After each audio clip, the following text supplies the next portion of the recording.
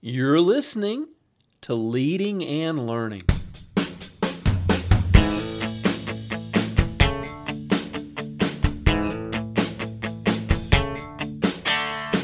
This is the place where we talk about practical leadership, theology, fitness, how to create winning habits, and so much more.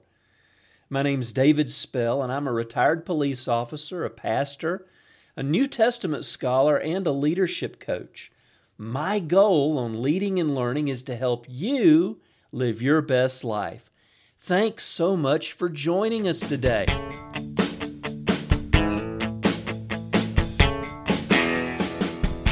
Welcome back to Leading and Learning. This is episode number 243, Spirit, Soul, and Body, How Healthy Are You? Part 4.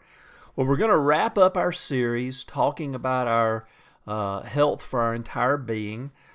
We've been looking at several things over the last few weeks. If you didn't listen to those episodes, make sure you go back and listen to them. In episode 1, we focused on the spirit. How do we keep our spirit healthy? We talked about what the spirit is and ways to keep it healthy. We also talked about our soul, the elements that make up our soul and how we can keep it healthy. And we also talked about a few ways to keep our body healthy. So I'm going to wrap the series up today. We're going to read the verse that we've kind of been sticking with over this series. And it's 1 Thessalonians 5:23. It says, "Now may the God of peace make you holy in every way, and may your whole spirit and soul and body be kept blameless until our Lord Jesus comes again." So that's the verse that we've been kind of letting guide this talk, this discussion, and we're going to jump in, and we're going to today I'm going to wrap it up, and we're going to look at some best practices, just to kind of recap some of the things we've already talked about. But I think this will really help you.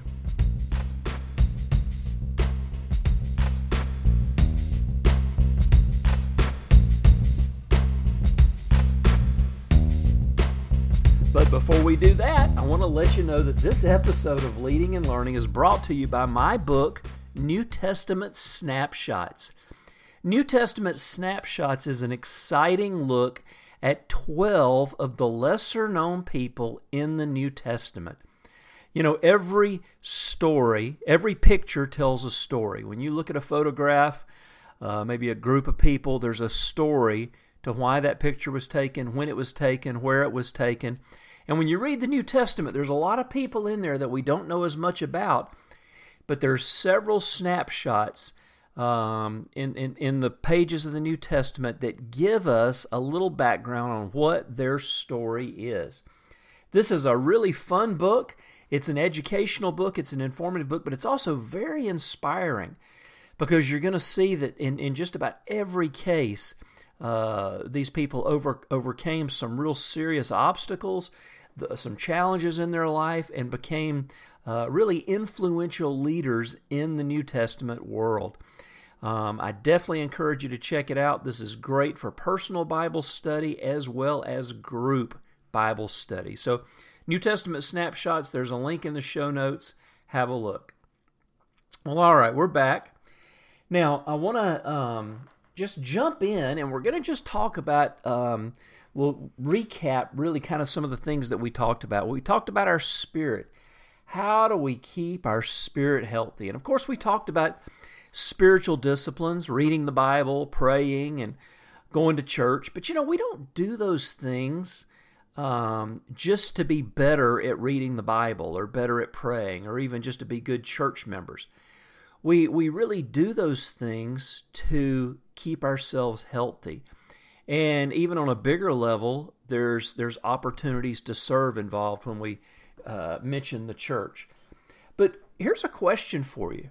Do you have goals related to your spiritual health?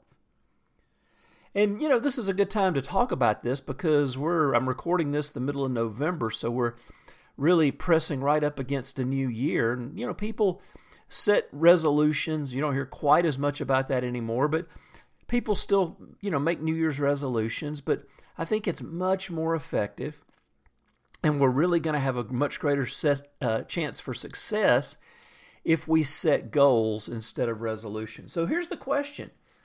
Do you have any spiritual goals for next year?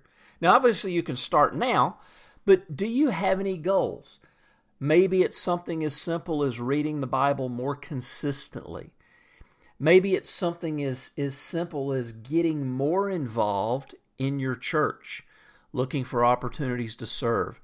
Maybe it's something as simple as saying, you know what, I go to church, but I don't really connect with anybody. So looking for a small group within your church, whether it's a Sunday school class or a connect group, a life group, small group, whatever you call it, but finding an opportunity to connect at a deeper level. If you don't have any spiritual goals, I really encourage you to create some. Write them down. You know, you may want to read the Bible through in a year. There's great versions of that out there. I'm actually working through one right now in the New Living Translation. Our church as a whole is working through the year in the 1 year Bible. But there's also plenty of apps on the YouVersion as well. So that may be something. Or maybe just read the Bible 5 minutes a day or 10 minutes a day. What are some other spiritual goals that you might want to participate in? Maybe it's giving. You know, that is, you may not think of that as a spiritual goal, but, you know, Jesus said that where our heart is or where our money is, that's where our heart will be also. And so really, I think one of the most spiritual things we can do is learn how to be generous people. So this might be something that you say, you know what, I need to do something to generate some momentum in my life. I need to do something to keep my spirit healthy. And so it might mean looking for some worthy causes to donate to if you're not involved in a church. If you're involved in a church, obviously that's the first place that your finances should go. So just something to think about. What am I doing? What are my spiritual goals? What am I doing to keep my spirit healthy? And then there's the area of our soul. What am I going to do to keep my soul healthy? You know, we talked about the fact that the soul is made up of the mind, the will, and the emotions. Well, let's talk about the mind for a minute. What's your goal to keep your mind healthy, to keep your mind growing, to keep your mind limber and nimble and quick thinking? What are you doing? What are your goals to keep your mind healthy? Well, here's a thought, and this is something that you'll hear me talk about from time to time. What is your reading plan for the year? Do you have a set number of books that you try and read throughout the year? Or is reading something that's just not a part of your life? Well, if we're talking about keeping our minds healthy, one of the greatest things that you can do is become a reader. And I get it. Some people just aren't there. And that might be where you need to look at listening to books on audio. You know, that's a great way to download some great books, is listening to them on your commute or when you take your evening walk or, you know, whenever. But developing a reading habit is really important for keeping our minds healthy and developing our minds. You know, you've heard the little catchphrase that leaders are readers and readers are leaders. And, you know, this is so true. You talk to most successful leaders, and they're going to tell you that they're a reader.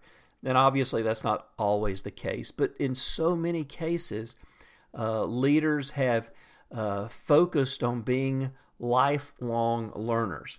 And here's a goal. Here's just a thought. This is just something, a suggestion for you. If you're not really in the habit of reading, what if you said in 2020, you're going to read or listen to one book a month? That's all. 12 books in the year.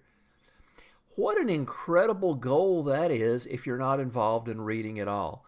You know, imagine the sense of accomplishment that you'll have at the end of 2020 when you look back and realize that you've read some great, great books. And, there's plenty of great stuff out there. What I always tell people is read what you're interested in. If you're interested in fly fishing, read a book about fly fishing. Whatever, but find what interests you and read about it. Stretch your mind. I read fiction. I like to read fiction. So find stories that are interesting, stories that are compelling, stories that move you, because even fiction is going to feed your soul. It's going to help you. It's going to stretch you. It's going to really even help you think in different ways. Fiction has so many great, great benefits. But whatever it is, I encourage you to set some goals for reading. So we talked about our mind. We talked about, the soul is composed of our mind, our will, and our emotions. Obviously, our will, we need to work on keeping it submitted to God. That's the greatest thing that we can do. But then our emotions, our mind, our will, and emotions. How is your emotional health? We talked about in the episode on the soul, the fact that in America, we spend billions and billions of dollars on soul health. You may not call it that, but that's what it is. When people are suffering from anxiety and depression and so many other mental issues, and then they're going and getting medicine for it. They're going and receiving treatment. And thank God. Thank God they're getting healthy. But what can we do to prevent some of that? I get it. In some cases, there's chemical imbalances, and maybe there's been trauma, and they need therapy. We understand. But what can be prevented? In your case, in your life, what can you do to keep your soul healthy? One of the most important things that I believe, especially as Christians, that we need to do is have that person, those one or two people that you can talk to. If you're dealing with depression or anxiety or something else, is there somebody that you can talk to and ask them to pray for you?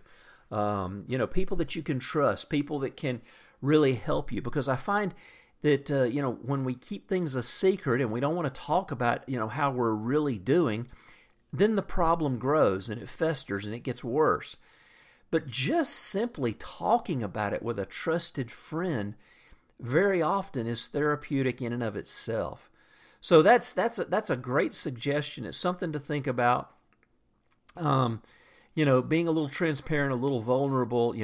I've dealt with depression on a number of occasions, and I find that really the thing that's helped me more than anything else, I believe, probably two things, of dealing with depression is having trusted people that I can talk to, that I can just say, hey, look, I'm just going through this. I'm good. Just pray for me. And just have somebody that I can talk to and be open and honest about it. And, even have them check up on me periodically. And then the second thing is I work out consistently. That's, a fantastic way to help our emotional health.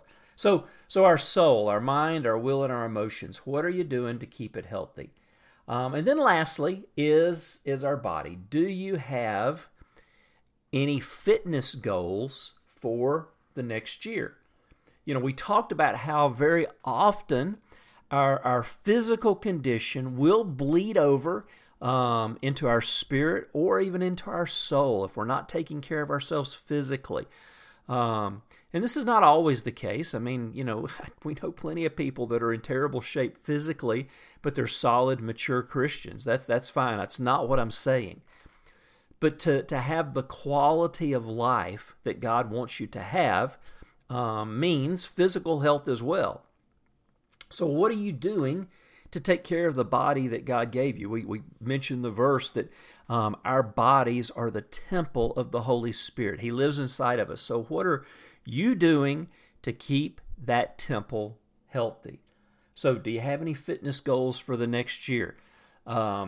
Just losing weight is not a goal. That's just, I don't even know what that is. That's just a hope, a dream, a wish. Wishful thinking. Losing weight's not a goal. Eating healthier is not a goal. There's nothing specific about that. Goals are specific. They're measurable. They're things that we can actually know when we've actually ticked it off. So if you say, I want to lose weight, okay, well, how much? Because if you say, I want to lose 10 pounds before March, okay, that's a reasonable goal. And you'll know if you've hit the goal or if you've not hit the goal, because you get on the scales and those scales do not lie. So having, just saying losing weight's not a goal, but being specific. I want to lose 10 pounds. I want to lose 15 pounds. I want to lose a pant size. Maybe that's even better than losing weight. I want to lose a pant size. If you're working out in the gym, maybe you want to bump up the amount of weight that you're doing on the bench press. You may say, I'm doing 185 pounds on the bench press now, but I want to, be doing 200 pounds, by the end of the year or early next year, by the middle of the year, whatever your goal is. Have a specific goal. Eating healthier is not a goal. How will you know that if you've done it? Maybe that eating healthier is picking several things that you're going to eliminate from your diet. Maybe you're going to say, okay, I'm going to 3 days a week, I'm going to take a healthy lunch to work instead of going to McDonald's or going to some other restaurant and eating something terrible for you. Maybe it's something as simple as eliminating soft drinks from your diet. Whatever. You're the one that has to decide, but what are you doing to take care of the body that God's given you? And if you're not doing anything physically, exercise-wise, I just can't stress strongly enough the need to get started. It may be as simple as taking a walk in the evening after you've had dinner. Maybe during your lunch break, you go walk around the parking lot a few times. Join a gym. That's my recommendation. Take up a sport, biking, swimming, something, whatever. But you've got to start. The longer you push it off, the more you're setting yourself up for failure down the road. I'm always amazed at people who, they get into their 40s, their 50s, etc., and then they start having health problems, and they're surprised about it. They're shocked that they're having health problems. Now they've never done anything their entire life to take care of themselves. They've carried extra weight. They eat terribly. They have no exercise program whatsoever. And yet when the health problems start coming, when these things start compounding as they get older, they're surprised. And of course, it's not too late to start then. I mean, they say, I've got a friend right now at the gym. He's, I think, in his 70s, and he's been working out pretty consistently for about 5 years, which is great. But the reason he started working out was because the doctor said, look, you are a walking time bomb. If you don't do something, you're not going to be around very much longer. Well, that's kind of a wake-up call. So it's why wait till we get to that point? Let's take some steps now. Even if they're baby steps, let's take some steps now. Well, I hope you enjoyed this series, Spirit, Soul, and Body, How Healthy Are You? If you haven't listened to the other episodes, go back. This is episode 4 of this series, so 4 parts. And I'd love to hear from you. Go to davidspell.com. Leave me a question or comment in the comments section for today's post. And while you're there, make sure you sign up to get my free newsletter so that we can stay in touch. Well, friends, thanks for being with me. And until next time, this is David Spell encouraging you to get healthy.